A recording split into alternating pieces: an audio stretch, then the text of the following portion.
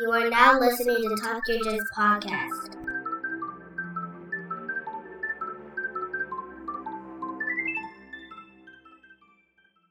Hello and welcome to the Talk Yo Jits Podcast. This podcast is, as name implies, all about Jiu Jitsu. I am your host, Lamar Smith, and today's guest is a 4th degree black belt who trains at North Valley Aikikai, located in Northridge, California.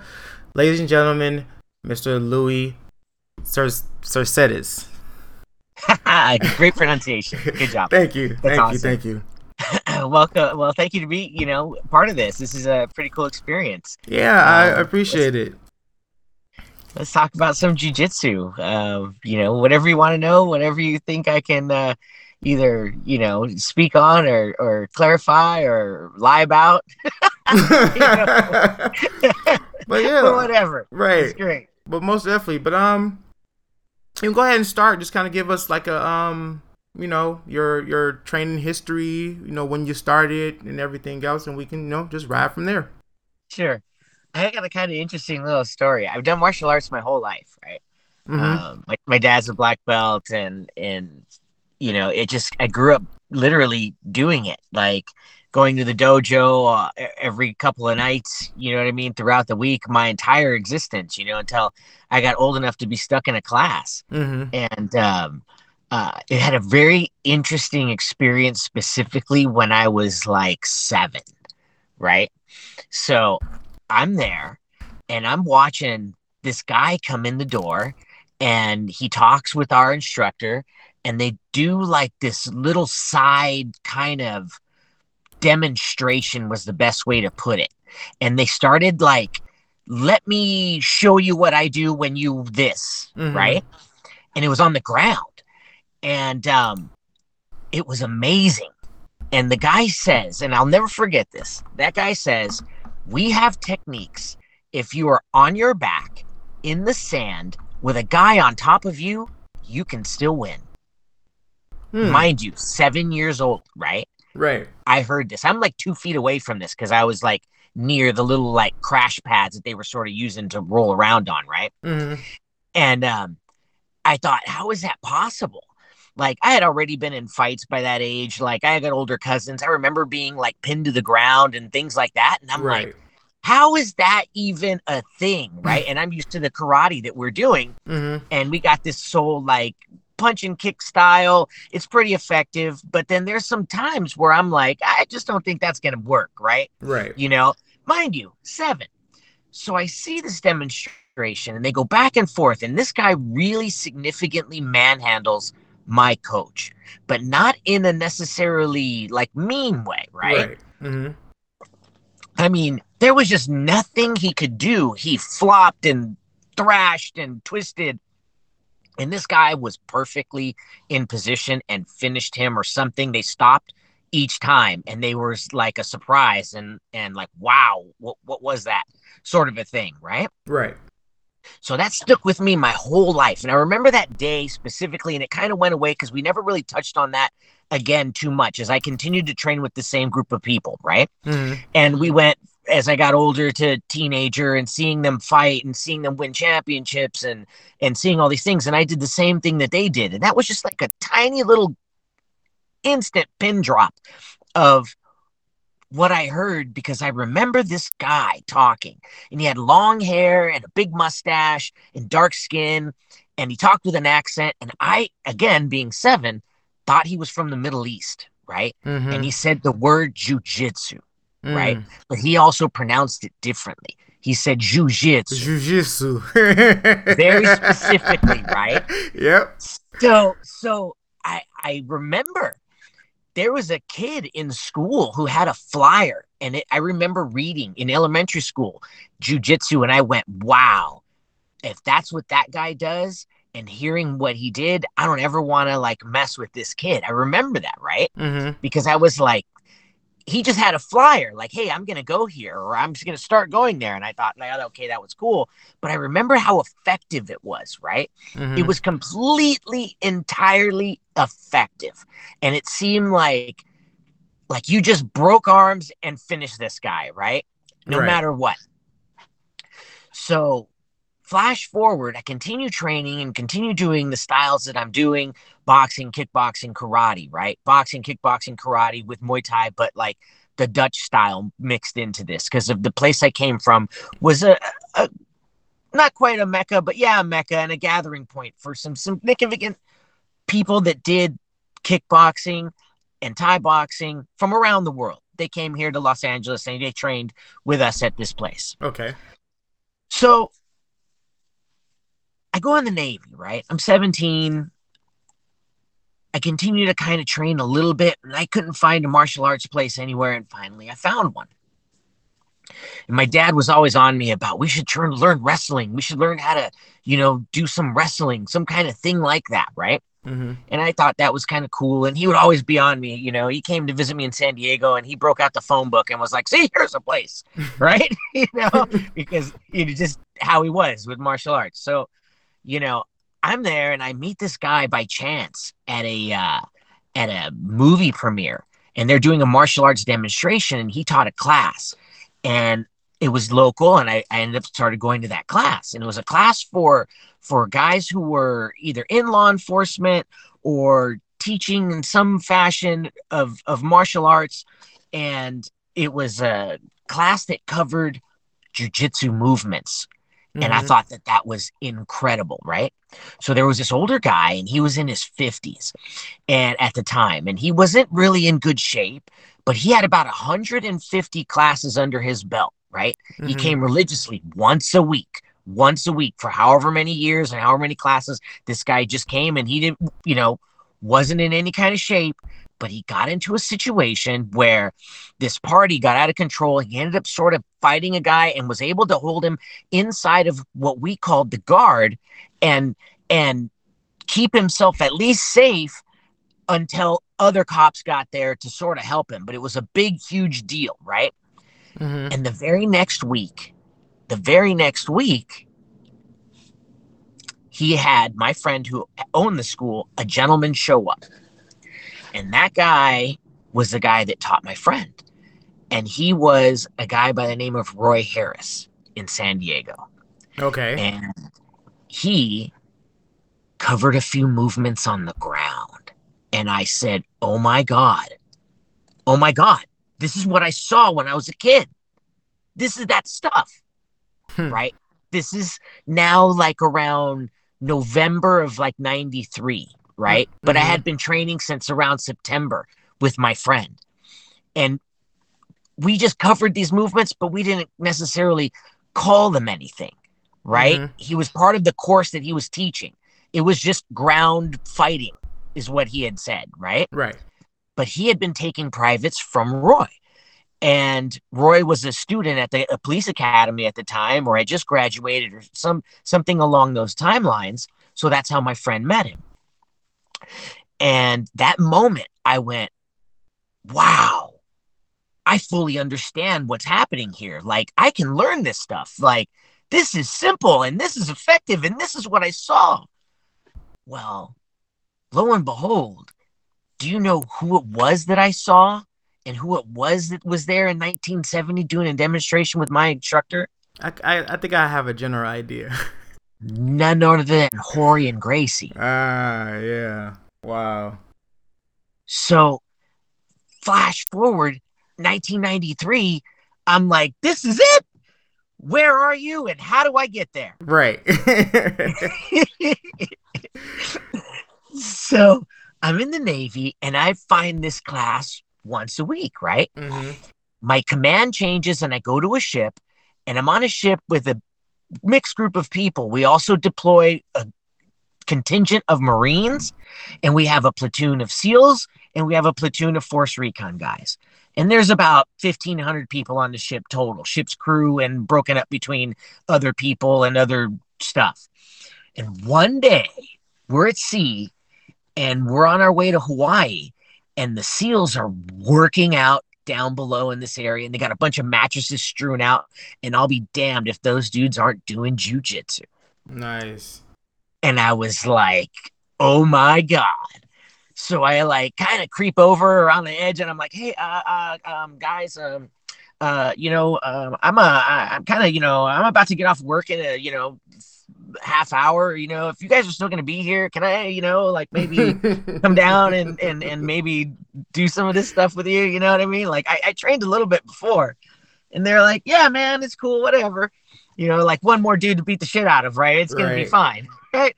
So I change and I run down there and they were just finishing up, but I was able to roll with one of their guys and he beat the crap out of me, but I was still able to like actually do jiu-jitsu back with him for a little bit. You know what I mean? Right. Mind you, still new enough to where the other guys were like, hey man, that's pretty cool. You know what I mean? Like if we down here again, you can come down here too. You know what I mean? Like it's cool. And then only a couple of them were like really into martial arts. So at the end, we kind of break up and one guy goes over and starts lifting weights and I happened to just be talking to him. And I was like, hey man, when we get back, if you want, we can go up to LA and I'll call my dad. And, I mentioned this place and I told him, we can go do some training with some guys and, have some lessons and whatever. And they were kind of like, what? And I was like, yeah. So when we get back, I can call my dad and he can arrange like basically privates with some serious champion dudes. You know what I mean? For nothing because they're my friends. You know what I mean? And they're like, really? Holy shit. Like right on, so a couple of them right after that were like, hey man, you want to go shooting with us? And I was like, well, yes, that sounds great. So on that deployment, we developed this friendship and a few of them, we trained every single day. I love it. Then we got back to San Diego and they were like, well, who did you learn from? And I was like, I know this guy down in Pacific Beach, Roy Harris and whatever. And I took my friend and my friend was like, man, I better not be able to kick his ass. If this guy's for real, he's going to beat the crap out of me. Right. And I was like, don't worry, it'll be fine. I really think it'll be cool. Like, because back in the day, most of the time, and this is a problem with current like world's jiu-jitsu and also with beginners, is that people are like, let me see if this stuff works. Right. And the next thing you know, it's like Crunch City. It's a mess. And then my arm doesn't work for a while, you know what I mean? And then I can't train, or that guy beat up the other guy in class that's coming and paying. And now, you know what I mean? Just because you wanted to tap him all crazy and he didn't even know what that was, and he's like, let me resist a little bit. Now my guy can't pay anymore, you know what I mean?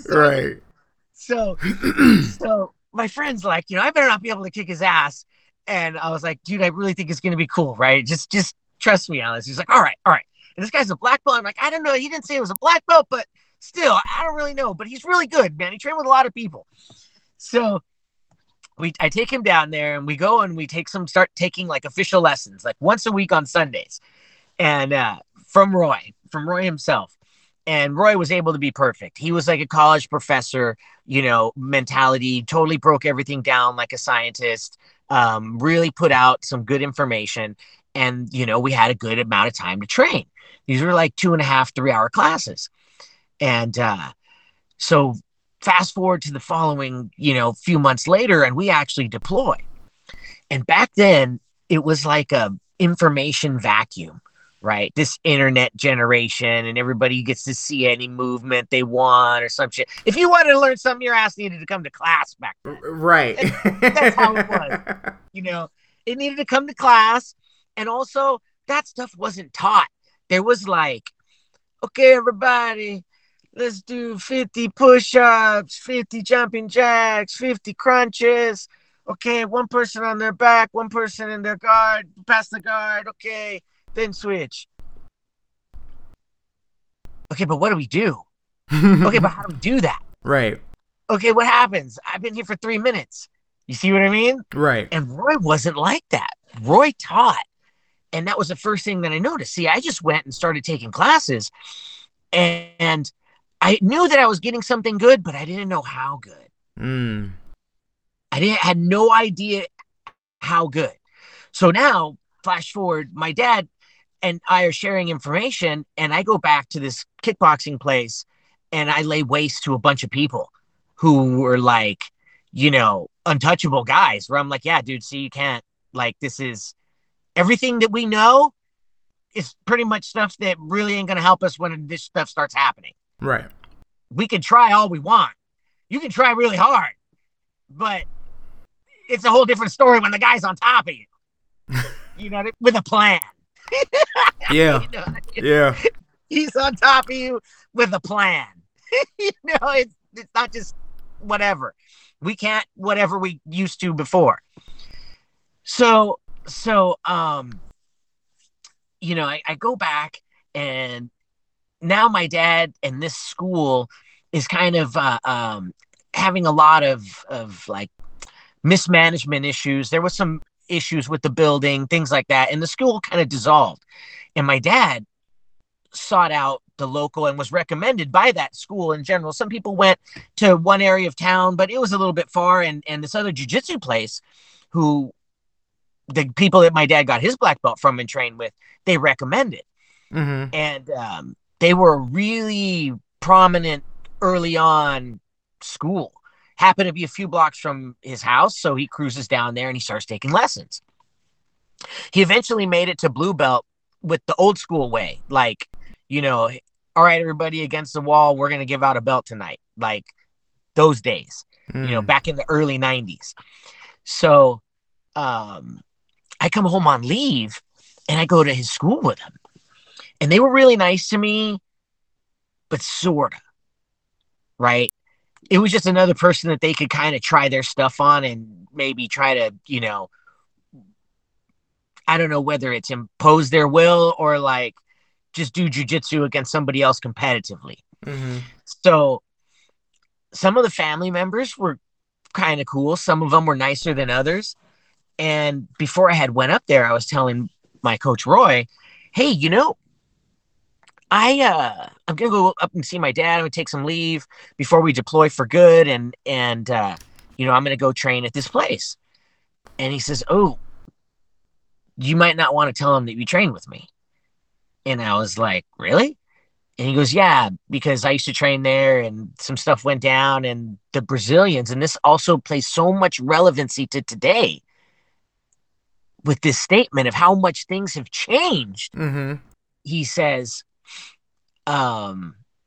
basically tells me a story about them kicking him out. Why? Because when the Brazilians were first here, they were competing in Sambo tournaments. Yeah. And because they were competing, and it was the only game in town in Sambo tournaments, my coach Roy had befriended a Sambo practitioner, very high level, that went to UCSD where Roy was teaching. And he taught Roy the footlock. Oh. And he taught Roy the footlock on an incredibly high level because he was high level. His name was Nick Batruin, right? Okay. And he knew everything there is to know about the leg. And he was also very good at the judo section and the aspect of throwing. So there were some of the family members that struggled with him in those Sambo competitions. Some won and some did not win. And they truly believed that Roy was teaching them the jiu-jitsu that he was learning from them and learning the leg locks from this man as well. And they said that it's really not fair that I have to compete directly against this guy and he's learning the techniques that he wouldn't know otherwise than you were working with him in this way. So it more was a misunderstanding because it technically wasn't Roy. There was actually two other practitioners that trained with that family that were sharing the information. Roy was just training with him and necessarily learning from him the whole leg lock game. Mm-hmm. So it was really frowned upon to use leg locks, period. Like at all. You don't do them in your academy. 1. Number 2, I don't care, straight, bent, twisted. You don't do them. You hurt somebody, you don't get to train again for like however many months. Oh. Like it's a big deal. So Roy tells me that I shouldn't mention it. I said, well, I don't think that's really honest because you're the only reason that I really know jiu-jitsu. Mm-hmm. And you're the reason that like you taught me all of these things. So if they would ask, I would tell them. And, also prideful, but, I didn't see a reason to pretend, and I didn't think that was really cool or whatever. I don't know what happened, but he seemed like he had done a lot for me. And I wanted him to also know that I wasn't going to pretend that I didn't learn that from him. Right. So he says, really? Well, he goes, why don't you stay after class? So he has me stay after class, and he says, if you're going to go there and tell them you trained with me, then you might as well know my signature. So he taught me the leg lock. A lot. That's like awesome. a lot. Okay, so mind you, this is 1994, and I am on leave. I come up to LA. I train at this school, and it was interesting because I went to the mixed group class with color belts too, and the instructor specifically picked who I was to train with. All of them were like a large and experienced blue belt who had like one intention, and that was to do the jiu-jitsu that they practice, very hard, fundamentally sound, kick your ass, old school, good position jiu-jitsu. That's the And best. like, That's the best kind of jujitsu. yeah, they wanted to, they weren't about to not let me have it. Right. And I was able to like be neutral sometimes with some of the guys, and it was like okay. And then I was able to footlock a couple of the smaller guys. So they weren't exactly mean, but they weren't exactly friendly. One of the family members was very nice, said some really cool things before I left, and also told me that story. And he told me too, from his perspective, he's like, yeah, I know him. He's a nice guy. Roy Harris, he goes, it's not fair that he, was teaching Nick and I have to compete against this guy. And I was like, okay, I see that, whatever. But he didn't hold it against me or for me or anything like that. He was just nice about it. And the brown belt at the time, who went on to create a pretty big organization, the brown belt at the time was like, yeah, Hoy Harris, Hoy. It's always referred to as Hoy, H-O-Y, right? Not Roy, Hoy. Right. Hoy Harris, yeah, I know him. He almost broke my leg.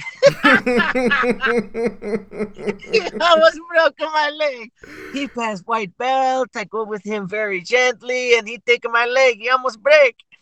And then I choke him 3 times, just like that.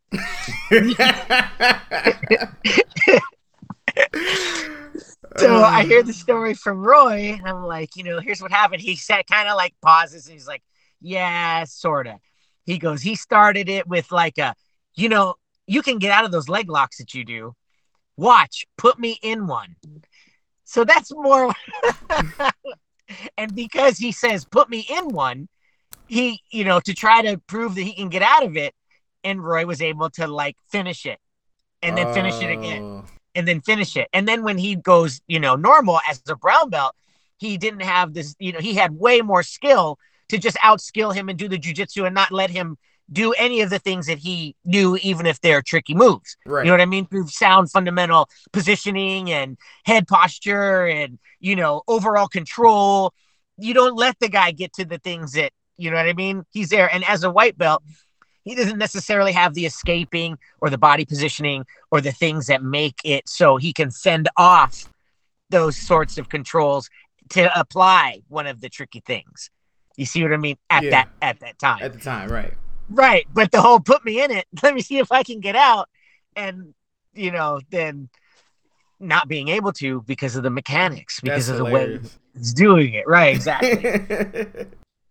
So that jiu-jitsu became, a little bit back and forth with leg locks, no leg locks. You're not allowed. Gi, no gi. What do you mean you to train without a gi? We just trained without gis because we didn't have them in this, like, what was it? An aerobic studio we were training in. Right. Okay. We had mats in a closet and we just wore shirts and t-shirts and shorts and basketball shorts or whatever. You know what I mean? It just was like that. This was pre-fight. Like this is fight gear, like compression shirts and rash guards and stuff. Are you kidding me? I'm going to even go this far. I'm not even going to tell you. You can see the progression in like my old fight tapes and training tapes and videos to the point where I'm not going to say that, okay, look, I think the bow and arrow was invented in many different places, could be at the same time by people that had no contact with each other, that it's just something that's like the light turns on and it click and, oh yeah, let's do it like this. Mm-hmm. But I'm not kidding you. I was one of the first guys to train and fight with board shorts on. They were No Fear brand board shorts, and they were a heavy satin. And I thought that those were the things that were going to be the ones that were going to be something to withstand the grips and them trying to manipulate your shorts. In like the 1990 flash forward to like 97, 98, that's when that kind of took effect. Okay. Right in that time for. I was still also a no shirt. You train jiu-jitsu with no shirt, shorts, and wrestling shoes. We wore wrestling shoes at Roy's school. Not because we were wrestlers, but because we wore wrestling shoes. Mm-hmm. It's just what we did. Right. Mat burn.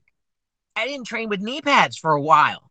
And my knees would be so raw. Oh my God. My knees were so raw.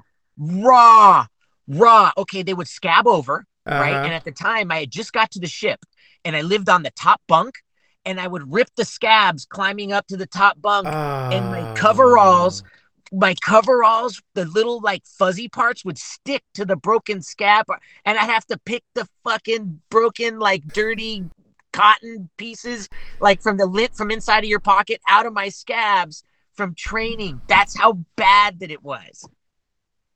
Wow. Yeah. So we we're there with Roy. We do our training. We do the leg locks. I come to this school. I put a few guys in leg locks. I train with them for a while. I have an okay experience, and I go back. But what I notice is they taught very little. And I noticed that not only did they teach very little, the students that there were learning from each other, either during pre-class or during the rolling. And they would stop and they would watch the upper belt, or they would watch the black belt like do a this to the guy, and they would be like, oh, try that.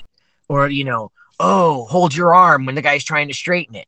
Little tiny simple things that now we don't even consider, but that was information back then. Okay. There was no YouTube. Right. There was few, and I mean count them on your hand, few videotape series. So on the ship, and we deploy, me and my buddies put our money together, and we bought the 11 tape Renzo Gracie series on VHS. And we watched them every day, and we bought mats in Singapore, and we trained every day. We were training on mattresses for a while, and then it went to the puzzle mats. We bought puzzle mats. The ship helped pay for them from MWR fund, and we're like, yeah, people can use them for sit-ups and stuff. And we're like, hell no, we're using these for jiu-jitsu. It's workout equipment. It'll help. It totally was. So my friend and three of the other SEAL guys were walking through Singapore in a rainstorm carrying these puzzle mats on their heads, right? I had to hear about that story, that I wasn't there to help because I was stuck on the ship. Mm-hmm. So for that rest of that deployment, we trained every day, hours and hours and hours and hours a day, that if I wasn't working or on watch, I would be training, because that's all they had to do. Mm-hmm. They'd have to do, what are you going to do? Okay, they're going to lift. Okay, then they're going to do some jiu-jitsu. Then maybe they're going to clean guns and shoot later. I was like, oh, fix this, fix that. Have to go over here. Have to stand watch. Have to wake up. And then my friend would rip my curtains open at 4:00 in the morning and be like, dude, get up. What are you doing? Let's go work out. And I got to put in a full day. You know what I mean? And it worked out. You know what I mean? It was a strange situation that catapulted my training as a whole. Mm-hmm. And it really shaped the style of jiu-jitsu that I currently use, the way that I train, the way that I teach, and the way that I share information. We train like crazy people, and we were trying to let's see if it works. Mm-hmm. And let me see if I can still punch you in the face when that happens. Right. And it has positives, and it also has some limitations, because you do get punched in the face sometimes. And the thing does go crunch a little bit sometimes. Mm-hmm. And then you're like, oh shit, I think this time I'm really hurt. You know what I mean? Yeah. So it's it was interesting because it helped me for MMA. It helped me for MMA because my friends at the time were really focused on hurting the other person if they were on top. So it helped me to like learn to position my face, learn to hold the head and arms and the triceps and the elbows in certain ways to maintain a safe position, to also be mindful of the person trying to smash you in their head with their head and things like that that really make a significant difference, even to the point that you don't see them in current MMA because there are rules against them. Right. And I'm not going to say that like we train no rules in combat and reality. Look, all we did was try to really jack each other up and see if the stuff really worked. And we came up with a bunch of ways to try to test it. And some of the stuff is helpful and some of the stuff, it's less than helpful and you go crunch. so that really shaped me. Having all that time bunched into a short chronological time was also very unique. Yeah. Because when else in your life do you have so much, say, quote unquote, free time, right? That all you do all day, every day is work out. You know what I mean? Are you a trust fund baby? Are you homeless? You know what I mean? Are you in prison? Like, what is when does that shit happen? And it was really unique to get the advantage of that. So in 95, I got out. As I had said, my martial arts school dissolved that I was training at, and a few different offshoot places went, and I went to one of them, and I started teaching and introducing them to Jiu Jitsu. In 95, I started teaching no-gi Jiu Jitsu. I didn't even call it Jiu Jitsu. I just called it grappling. I didn't even call it submission grappling. It was just grappling. Grappling with strikes, grappling without strikes. Sometimes I would tell people, look, I want to take strikes and just put it on the shelf for a few minutes just so I can talk about and demonstrate what we're doing. Because the moment you start showing sometimes some people, the instant like crackhead addiction comes to them and they're like, what if I do this? How about if I do that? Yeah. It's like, okay, just hold on. Just a second. Slow down, Turbo. just let me just talk about this for a moment, right? Right. And just get the idea of what we're supposed to do. That's all.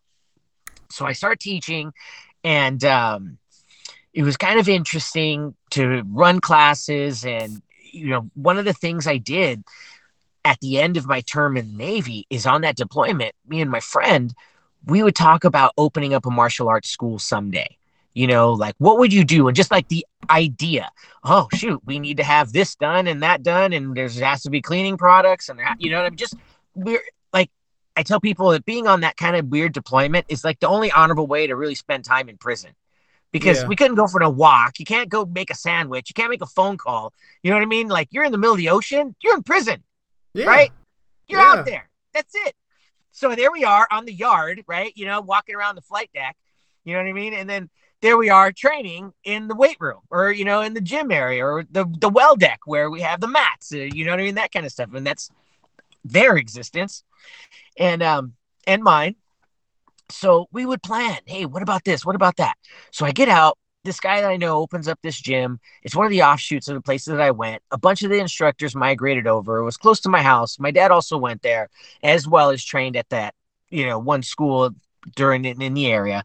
And I just continued to now meet people and meet students and develop my own proficiency at jiu-jitsu while I maintained a, monthly at minimum, but every few weeks, 2 to 3 weeks, I would train and spend a lot of time with Roy Harris. Okay. So I would go back and forth from LA to San Diego, and he would come back and forth from San Diego to LA and teach at my school. I started hosting no-gi tournaments in 1997, 1998. Inter-school tournaments, right? There's tournaments of the jiu-jitsu people in the area. Right. In the San Fernando Valley, when I started teaching jiu-jitsu, there was myself, D'Artagnan, the Machado brothers, and Gokor. Those are the only people that taught jiu-jitsu in a 20-mile radius. Wow. Very, very far. Yeah. Very far few in between. Right. That was it. That was it. No one else taught jiu-jitsu. Now there's probably, I don't know, 100 schools or more in the valley. Yeah. At least in that same area. And it's funny because probably none of them ever even heard of me. But we were the ones having these no-gi tournaments. So I had a few students that had trained maybe 6 months at this time. I'd been teaching now, fast forward to, let's say, 98, 97, 98. And schools are having visitors. People don't want you to teach jiu-jitsu. People don't want you to call it jiu-jitsu. You know, some jiu-jitsu schools would send people out to see if the person teaching there was any good. That dojo storming, that's real. That's real. That happened. You know, it wouldn't necessarily have like some crazy takeover, but every now and then some dude would roll up. Right. It's just what happened. You know, they weren't always nice to me at other places. It was an interesting experience. So I maintained my relationship with Roy and trained with him up through black belt. I trained throughout the time with Roy, periodically with Master Joe. And I trained with Master Joe, and he was the one that taught Roy and really shared a lot of the concepts and the principles and the game and the specific techniques with Roy. And around 2009, I started training with Master Joe because of distance and just a number of availability reasons with my career and with them. And I've been training pretty much ever since, just with Master Joe. Nice. And other people. I have other, friends around other different organizations that, after doing this for so long, this is my 29th year as of last September. Okay. So I meet a lot of people. I make friends with a lot of people all over town. And I could say that that's also the coolest part. There's like 3 cool things about being a black belt. Okay. Usually at most places, they're inviting, especially when you tell them your history and how long you've been doing it. Yeah. It's usually an open door to train. Yeah. Okay. So that's fun. That's cool. It's cool to meet people. I don't really subscribe to the whole competition jiu-jitsu thing because it like factionalizes everything. And then just simply for doing it, they don't seem to like you. Mm-hmm. You know what I mean? It's like, I do jiu-jitsu too. Why can't it just be cool? You know what I mean? Like, right. Like we share the same we share a common ground. Like, why can't we just, be peaceful about this? Right. Or be fun. Like, it's not fun. Like what's fun. up? And you gotta not like them or something. You know what I mean? Yeah. Because somebody beat somebody and somebody's something or what. I don't know, dude. Like, I've been doing this a long ass time and it's really irrelevant. Right. So that's the first cool thing. All right. The second cool thing is that I don't have to train with the dirty gi guy. I don't have to train with the dirty gi guy. I'm a black belt. I've been doing this 29 years. I don't need to train with you. I'm good. You can train with them. That's cool. Dirty gi guy, I don't train with. So all dirty gi guys in the world, beware. You're not gonna get to roll with me.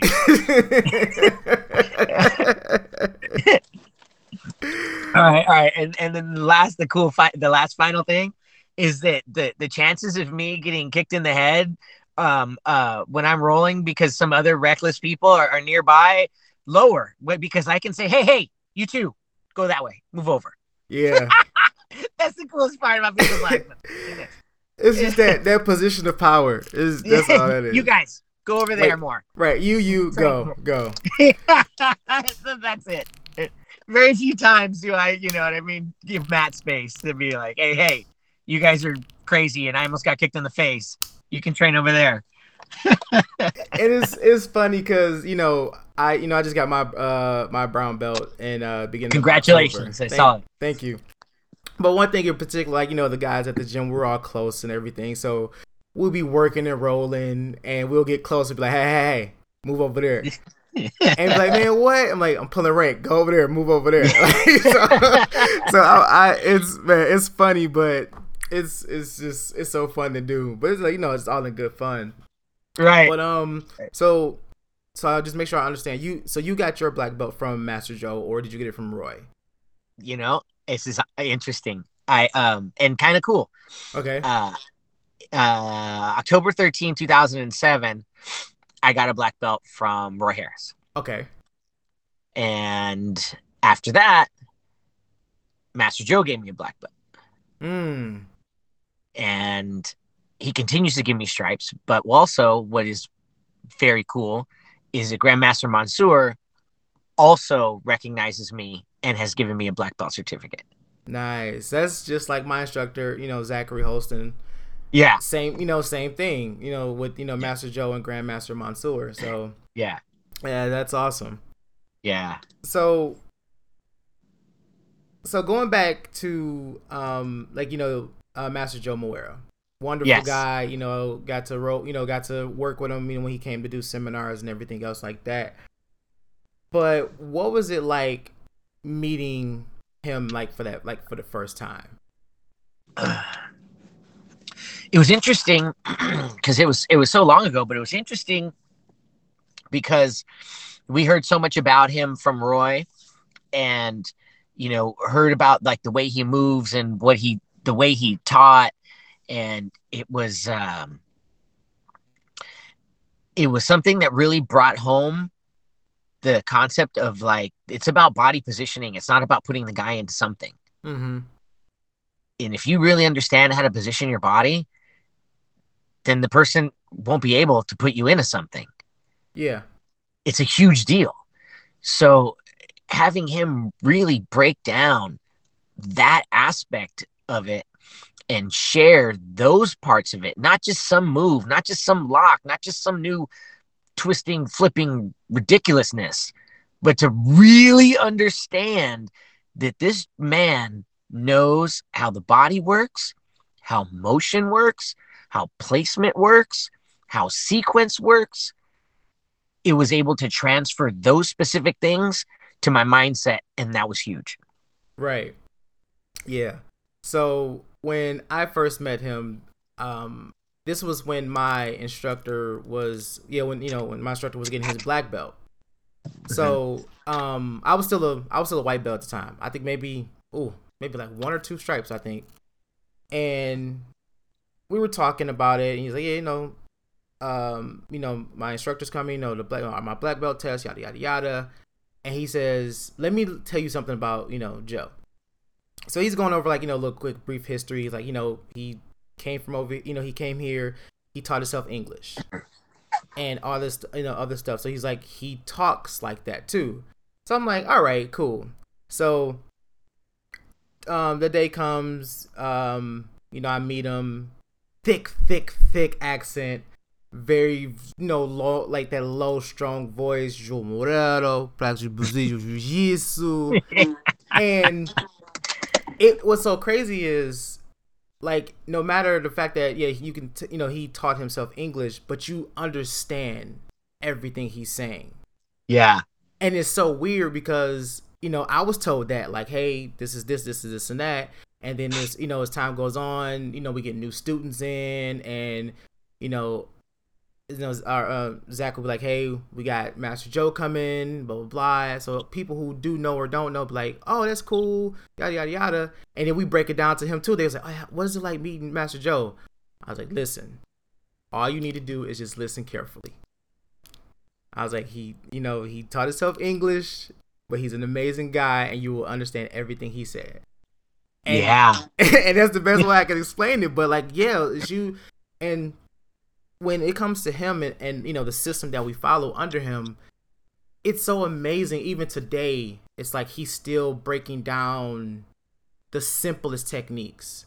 Mm-hmm. And it's like, okay, we've been doing these snakes, following these rules and principles since we started jiu-jitsu, like, we started our training to now, and it's still something new, or we like a small tiny detail that we've missed for so long. Deep. And it's like, what? Like, even as a brown belt, watching his videos that he posts on social media, and it's like, what is this? Or my instructor sent us something like, look at this, like, look what Joe sent, or look what Joe just, was going over, and, someone noticed, and blah, blah, blah. And we like, that's amazing. Like, that is crazy.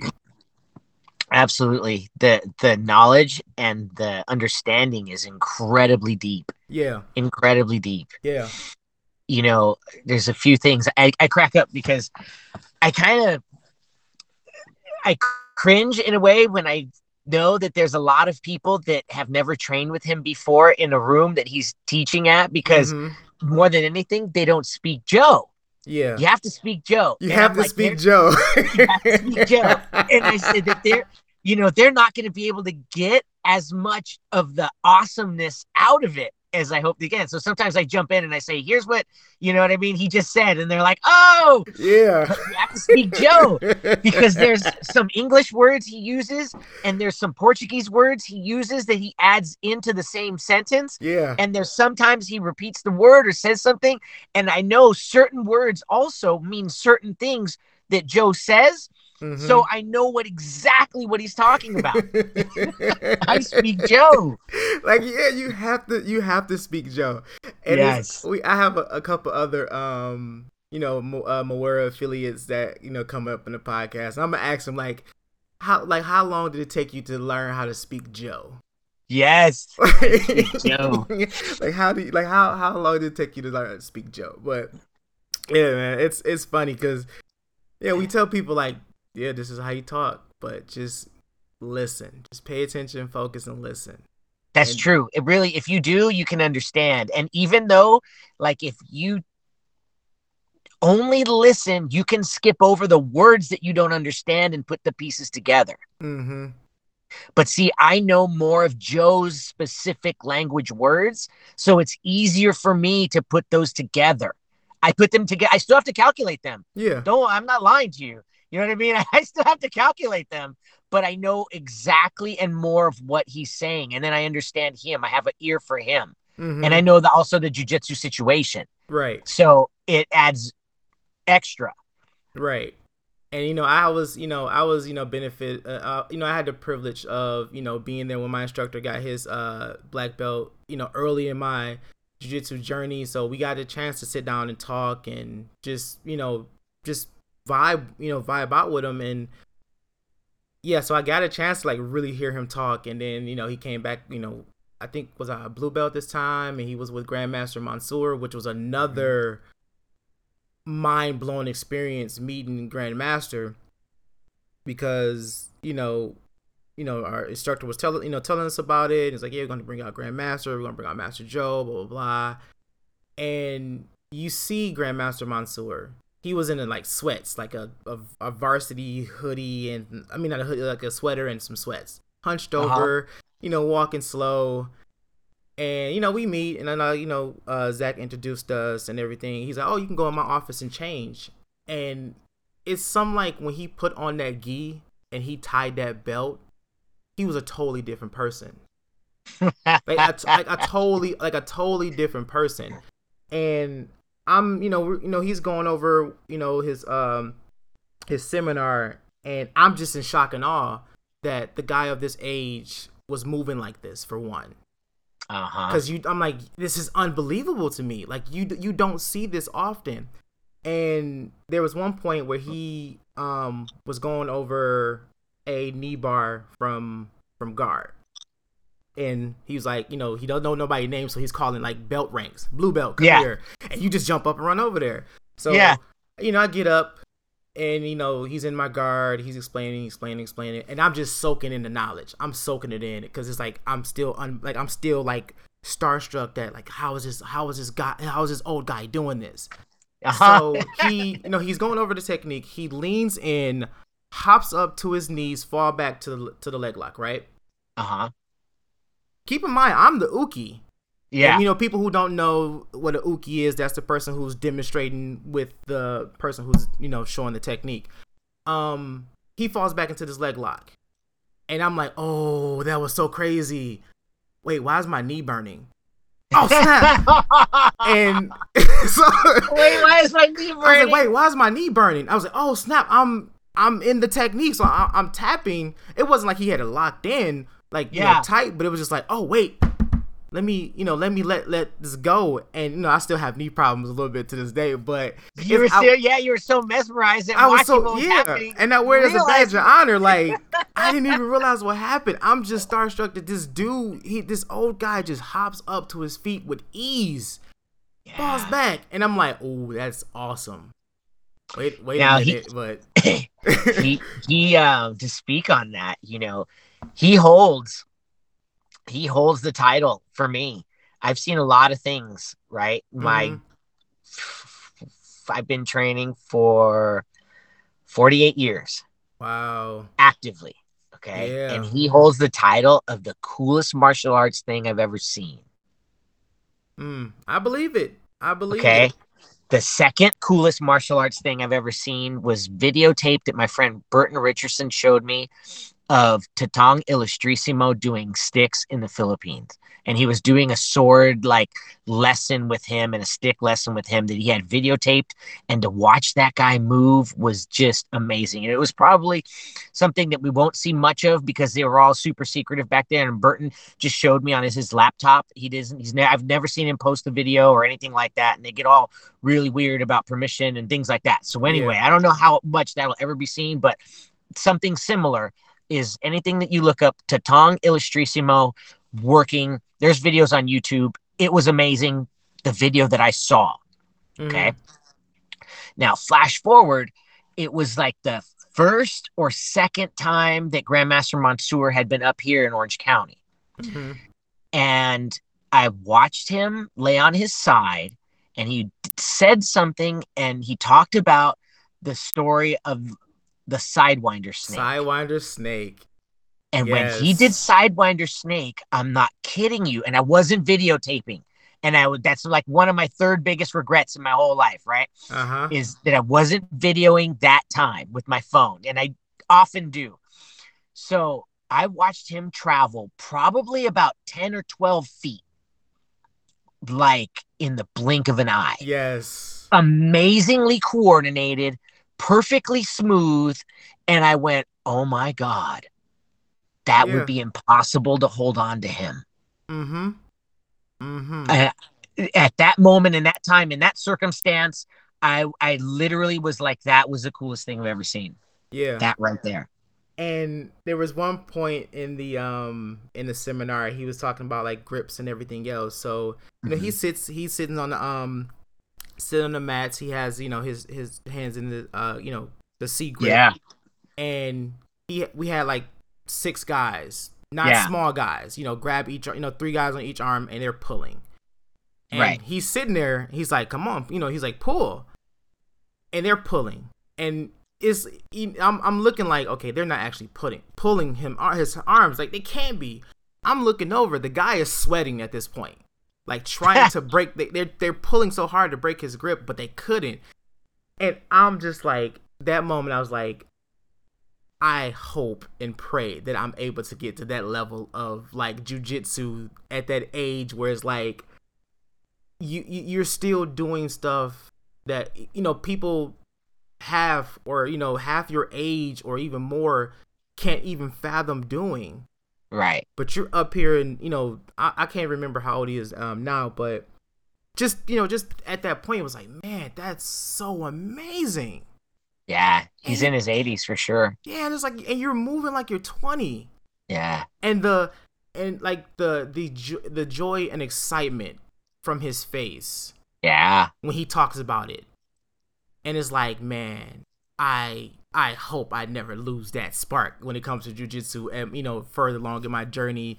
Lord forbid, Lord grant I make it to those 70s and 80s and someone say, XYZ jiu-jitsu, and my face like, oh yeah, we can talk about this all day, let's go. Yeah. So to definitely speak on that, Grandmaster Mansour in general, one of the things that he talks about, and I try to also advocate for this. He says, I get stronger at jiu-jitsu doing jiu-jitsu. I do jiu-jitsu exercises to get stronger at doing jiu-jitsu. Yep.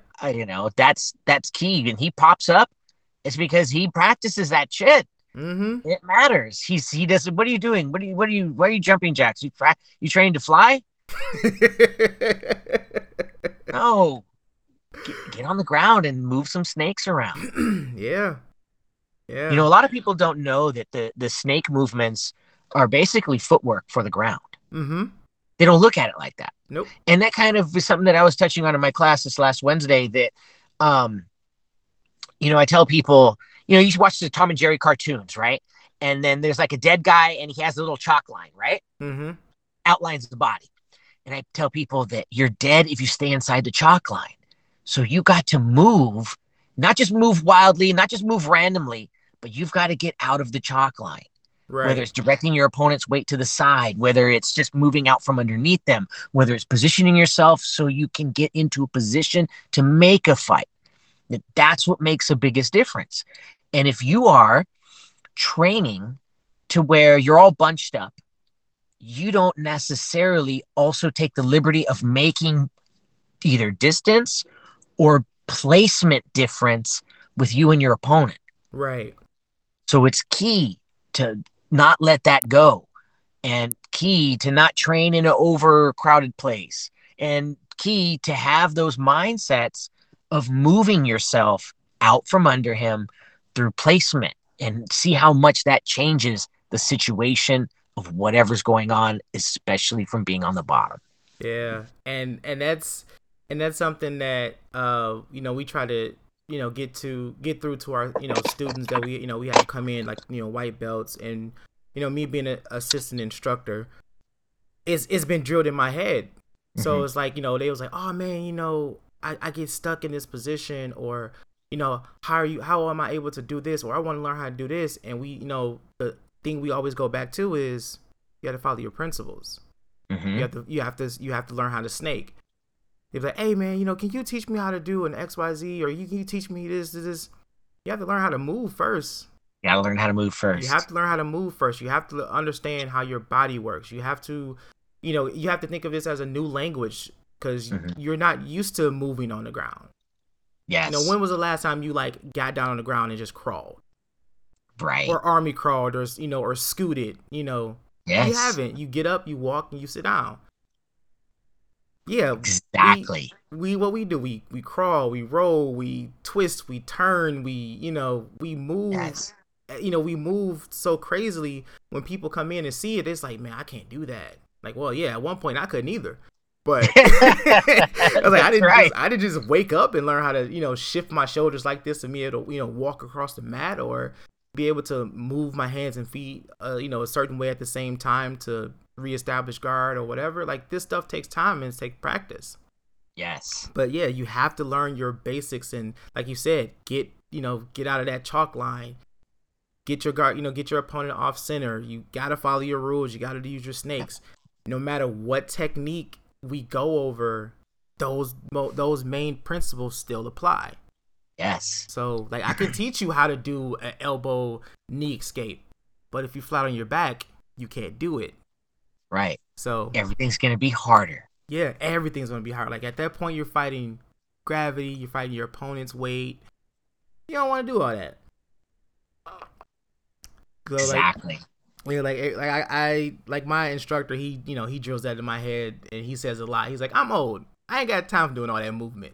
I'm gonna move. We're gonna do this, do that, move, learn how to do this, and your jiu-jitsu is gonna work. But definitely.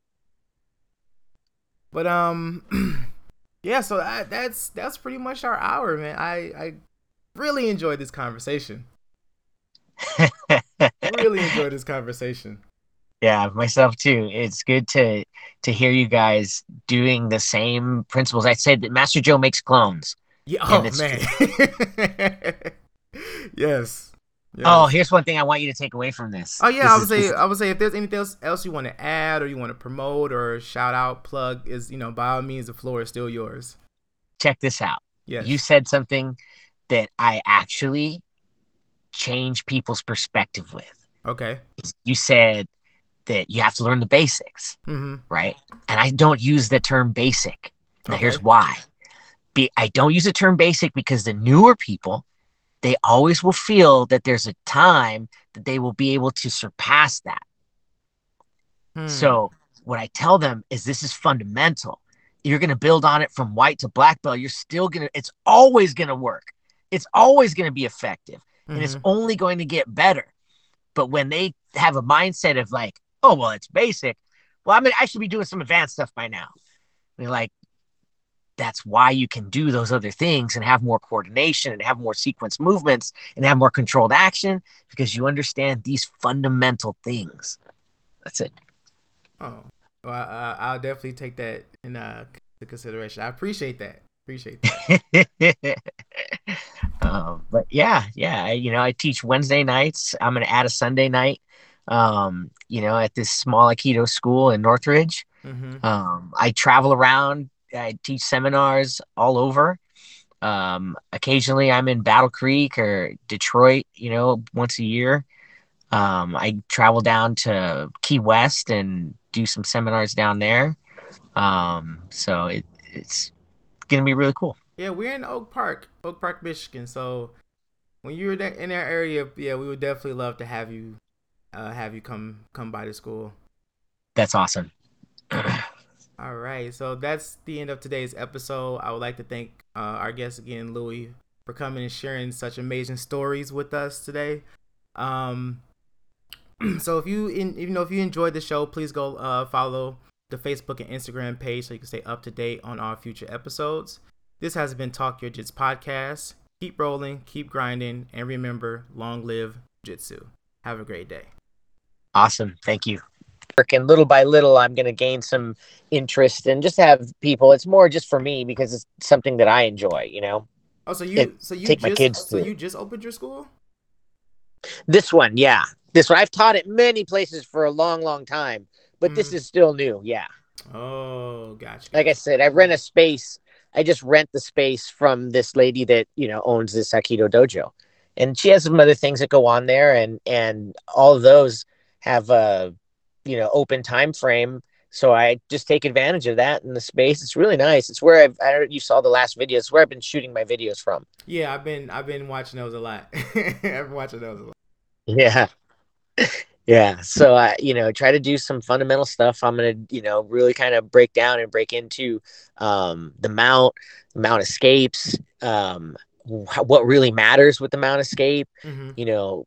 One of the biggest things that I tell people that they don't realize before that is that your arm position dictates, to me, being smaller, what type of escape you're going to use on your opponent. Your opponent's arm position.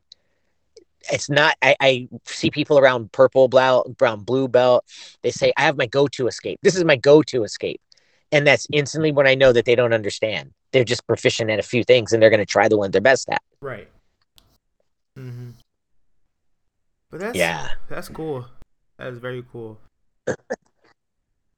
All right. It was great talking to you. And anytime that you want to have me back, feel free. Oh, definitely. Oh, yeah. This won't be the last time. I'm hoping to get at least majority of the people who I interviewed to come back on later episodes. But yeah, definitely.